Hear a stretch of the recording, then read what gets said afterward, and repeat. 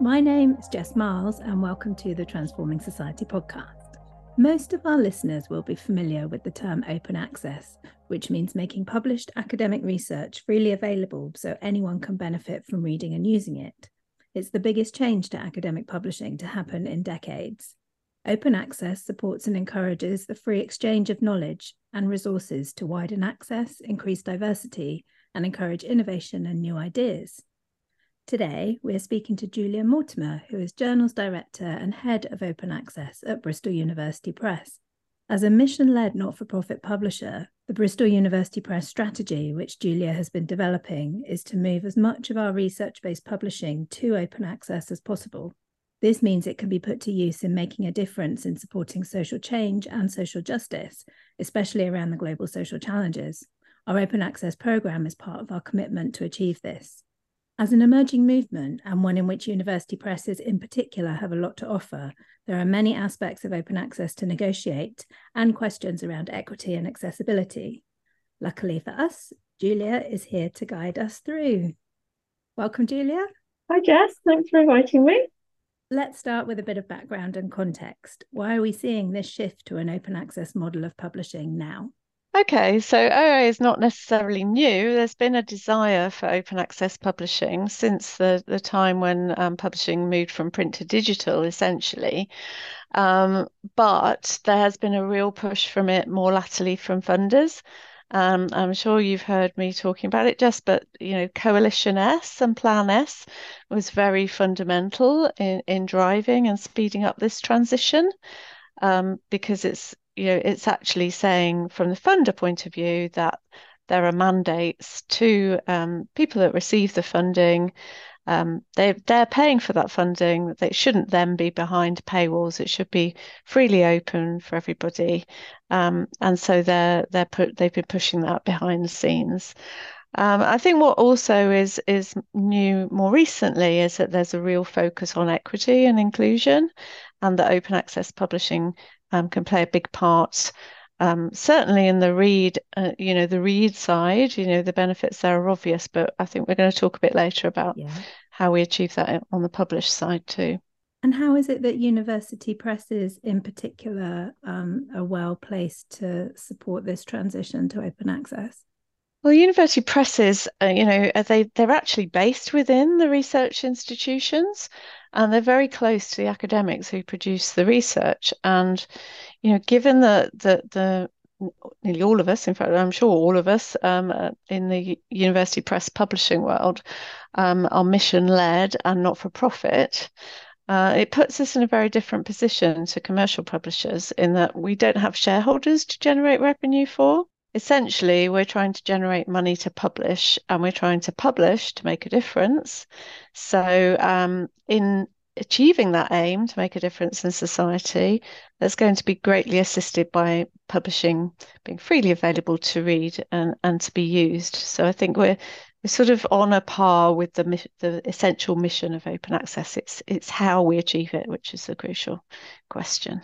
Yeah, they seem to link together really well.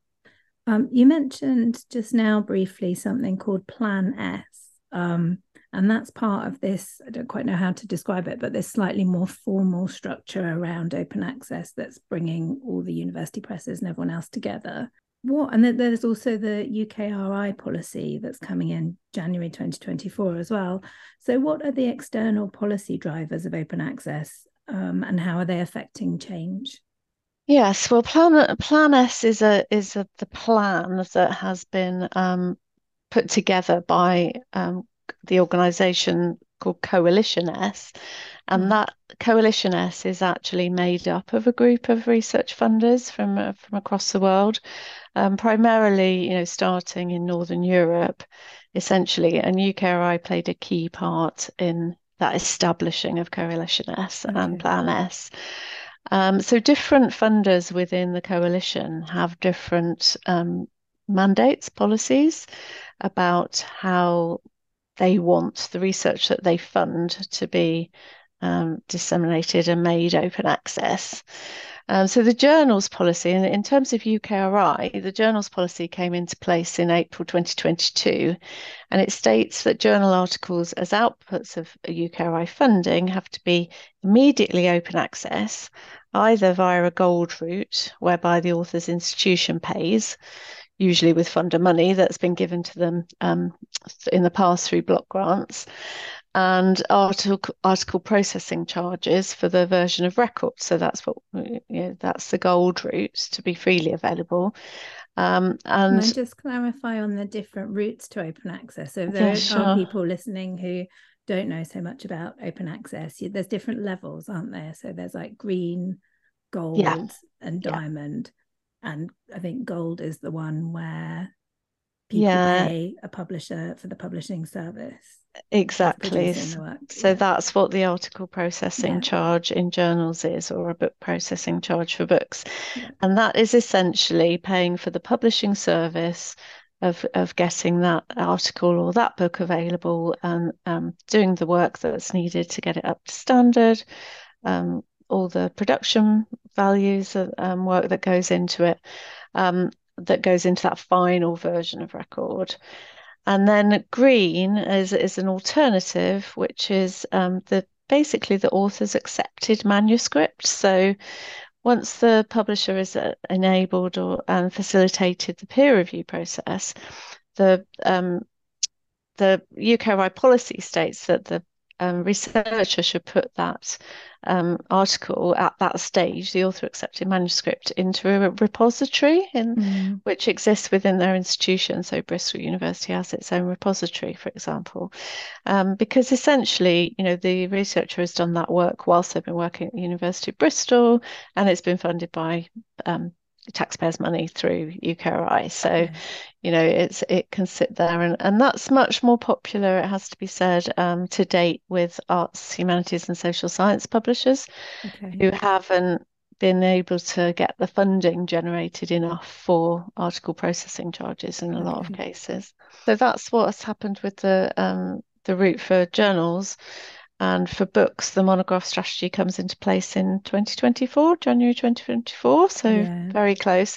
So a lot of the strategy we've been working on has been getting ready for that and ensuring that we can help our authors comply with that policy. And that differs in that the green route has a 12-month embargo, because there's an acknowledgement from funders that publishers do need to sell some copies of their books before there's a freely available article. But open access funding can also generate a lot of print sales for a book as well. Right now, where we are in time right now, we don't know what will happen in the future. So other publishers around the world, funders around the world, all have their own policies as well. Which are similar to this UKRI one. Yeah, that's really helpful. Thank you. There's all these little bits that go on, and it's complicated. It's sometimes hard to get your head around how it all works together and what impact it will have on researchers and publishers. Absolutely. Yeah. So I would say this, but I think it's fair to say that Bristol University Press are doing some exciting things as a not-for-profit press. We've got our Global Social Challenges Journal, and we're doing more read and publish agreements. So can you tell us a little bit about what direction we're going in as a press and why? Yes, of course I can. So as I just sort of touched upon, social sciences are not as well funded as STEM, science, technology, and medicine. So we're looking at a variety of routes to meet our OA goals. Some of our publications undoubtedly will be made open access through the routes that I just described, because they come out of UKRI funding, but we publish authors from all over the world, so that's not going to apply to everything. And I'm very excited about Global Social Challenges Journal. I'm very excited about Global Social Challenges Journal. Yes, we all are at the press, aren't we? A fully open access journal. It's our first fully open access journal, and it was an initiative set up by the press to be a vehicle to publish interdisciplinary work that's aimed at tackling the Sustainable Development Goals, and especially the social challenges that we face globally. So it's really important for us that work is available, open access. It would be counterintuitive to publish it and then have it behind a paywall. Yeah. So the challenge then was, well, how do we fund it? We are self-financing as a press. We don't have the deep pockets of some of the American university presses, unfortunately. So we have to generate our own revenue. But the university recognised that some initiative like this would need some startup support. So we've had that from the university. And we waived all article processing charges in the first year. Yeah. But we realised, so it's been a bit of an experiment in a lot of ways, and we realised that even doing that was, potentially still exclusive for some people. We've got waivers and discounts in place, but the very process of having to apply for a waiver and being differentiated in that way, is can be seen as exclusive, really. So we what we'd really like to do was, so now we've got a pay what you can model rather than sort of separating out pay. Some people pay, some people don't. It's pay what you can. So that means that if you are funded, in by a wealthy institution in the global north, you might well want to get that funding, and then that will help support the journal, and in turn, we can publish researchers globally. But the other thing that we're doing is looking at working with open access community frameworks and initiatives that a lot of the library consortia are looking into, which is what's now commonly termed diamond open access. Has been called platinum in the past, but I think we're settling on diamond now. So that's essentially where libraries all put together donations to help fund a journal and to cover its full costs. And so if you look at it that way, it's like a flipping of libraries paying subscription fees, and instead of paying subscription fees, they're paying a fee to support the open access publishing of that journal. And that's sort of mutually beneficial because the libraries want to support open access, the publishers need funding in order to publish the work. So it's seen as a much more useful and symbiotic model, really. And it's something that we experimented with in our books list as well. We've been involved in the JISC Open Up proposal that we put out to libraries through the JISC consortia. That's with other UK university presses. And that's resulted in a few of our monographs will be able to be published open access as a result of that. And then we've been involved with Knowledge Unlatched for a long time, which is essentially a sort of library crowdfunding model too. And we're going to be participating in JSTOR's Path to Open next year, which again, so those are the sort of library diamond funding models. But we'd also welcome other sources of funding, which is something we're going to be investigating more in the future. Yeah, it's also up in the air at the moment, isn't there? And there's all these pockets of potential money and activity, but there's going to need to be more coming through, isn't there, to make it sustainable? Exactly. It's relatively small scale at the moment, and it's going to take some time before social science publishers can move fully. It's brilliant that we're so involved, though, in all the bits that we are at this relatively early stage, I think. So can you tell us a little bit about Read and Publish as well? Yeah, so Read and Publish is what we're trying to do on the journals front. And that's with our other journals, which, we've got a list of 20 journals now, which have operated under what's called a hybrid model. They've been subscription, but they've also accepted gold open access articles. And in order to speed up that transition so that those journals can publish more, Read and Publish means that the institutions subscribe to our collection of journals, and then their researchers in those institutions can publish in our journals. They put in a submission, they get accepted, they can publish gold without any separate APC funding. So it takes any pressure off the author having to worry about that. And also it's really easy for the library to manage. Because and one of the ways that I think as a university press and not for profit that we're trying to really make it as simple as possible is it's uncapped. Libraries don't have to worry about the number of articles. Yes, lots of Um, people do cap them, don't they? some of the models in have been based on, previous levels of publishing, and then so they've Right. matched that, and then they charge extra on top of that. But Yeah. we're saying, well, you're giving us the amount of money, which is pretty fixed fee. We want to tier it to make it more affordable for some institutions, but it's a simple fixed fee for a lot of them. And then, it enables that shift so there's more OA publishing and less behind the paywall. And without the cap, it means that within institutions, they're not having to make choices about who gets to publish open access. And then that's improving equity as well, isn't it? I'm going to Absolutely. ask you about that in the next question. Yeah, no, that's a really good point, actually, Jess. Yeah, that, an early career researcher's got just as the same chances of publishing open access as somebody who's, might count more towards the ref or, Exactly. yeah. Yeah, it's a really important difference, I think. So let's talk a little bit about equality. Open access is clearly about equality in the sense that it makes research accessible. But I think there is a risk that these emerging OA models might favor wealthier, research intensive institutions, might favor global north over global south. I'm not sure. And I know at Bristol University Press, achieving equitable open access is a real priority for us. So, can you tell us a little bit about the issues around this in more detail? Yeah, sure. I mean, everybody's aware that there are traditional inequities in access to research. In the past that, if you're in Africa, you might not be able to get access to read something that's in Nature or in other journals. And, there's a worry that this could be perpetuated through new read and publish deals in relation to access to publishing. So, Yeah.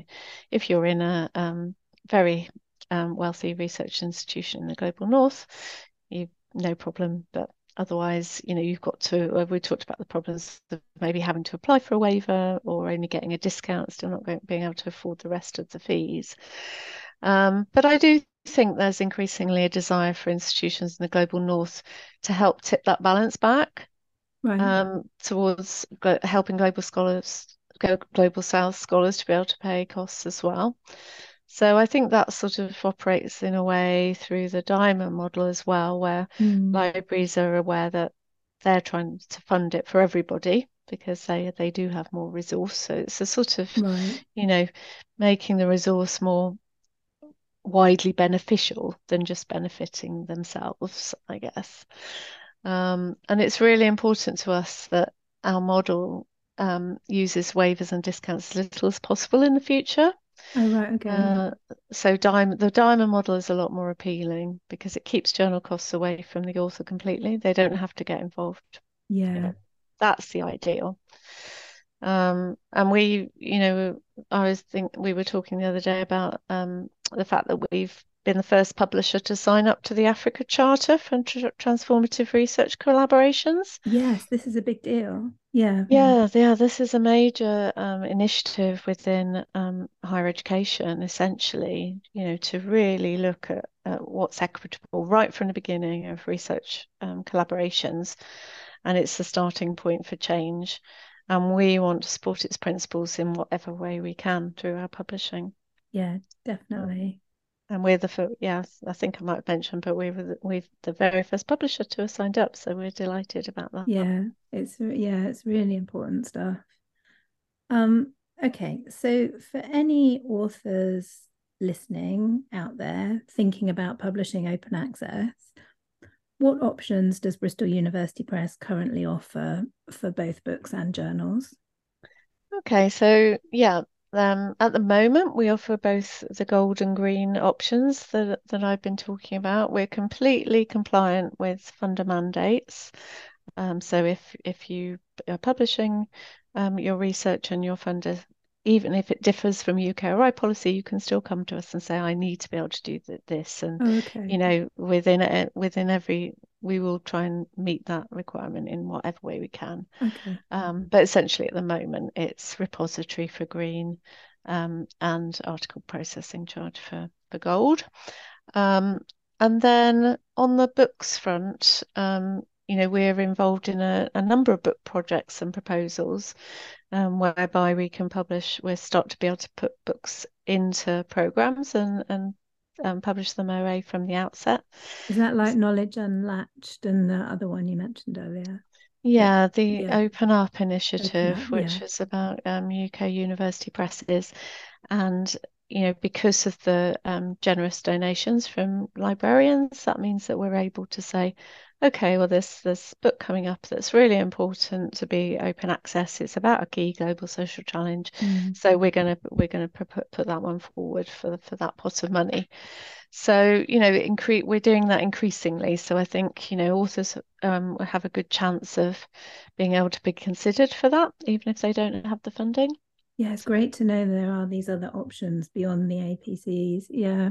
Yeah. And we do, we obviously have to charge fees for the version of record being available because, we've got no other source of keeping us going and funding what we do. But we And we try do a to lot of work on it as well. Yeah. We really do. Well, Yeah. exactly the kind of thing that we're talking about now, for transforming society, a wonderful blog and podcasts and videos that we do to Yeah. help researchers, get their work more widely known. Mm-hmm. And that's partly what I was going to say. If you're considering a publisher, there are a lot of new institutionally based open access presses who can, they do a good job. They can put your work out. But if you think about the context in which that work is seen within the publisher, we've got such a wide spread of coverage now across the social sciences, and your Yeah. work gets marketed and discovered much more widely, I think, as a result of that. Yeah, absolutely. And that's why we have to, that's why we have to charge a bit more, because we do all of those added value things for every single, book and journal article that we publish. Yeah. So this is my final question, a final point. It's just I always quite like it with these Transforming Society podcasts to leave people with something practical to go away with. So what general advice and guidance would you give to authors and potential authors navigating this new publishing landscape? What are the key things they should be thinking about? Well, I think, from listening to people speaking when I've met a lot of academics out at conferences, there's a wide range of variation in the amount of knowledge that's shared, in individual institutions, and also, what you just personally might know about open access. So I think I would recommend, if you are based in an institution, to find out who your OA team are there and talk to them, because they're best placed to advise you about, what you need to do in relation to funder mandates and so on, Right. Yeah. in that institution, usually based in a library. And, we obviously work closely with those librarians too. Check your funder policies, make sure you know what you're supposed to do with your article or book in relation to OA. Think about your Creative Commons licenses as well. OA work is all published on under these Creative Commons licenses, and they do vary. I mean, CC BY is the gold standard that funders like to you to publish under, but it does mean that there can be less protection from risk sometimes. So we do, for the books in the past, we've sort of recommended non-commercial further use of the work, and making sure there's full attribution for your work as an author. That's one of the key things. Yeah. And they have talk to us. Talk to Bristol Yeah. University Press if you're interested in publishing with us. We're incredibly flexible. There's one thing I would say.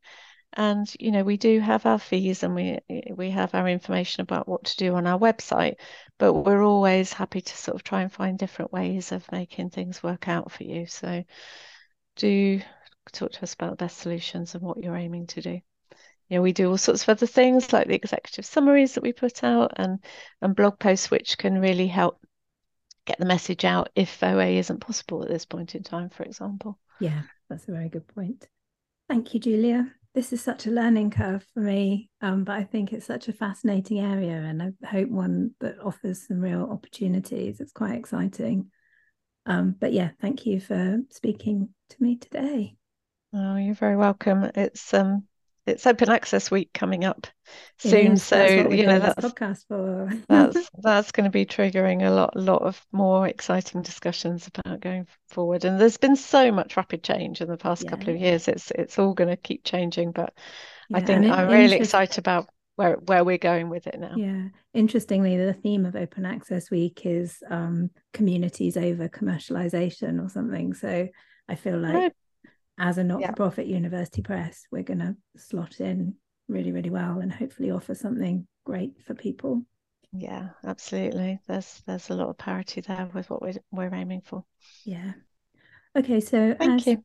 no pleasure. Thank you. As Julia mentioned, you can find out more about open access at Bristol University Press on our website or get in touch with us. But as a start, the website address is bristoluniversitypress.co.uk/open-access.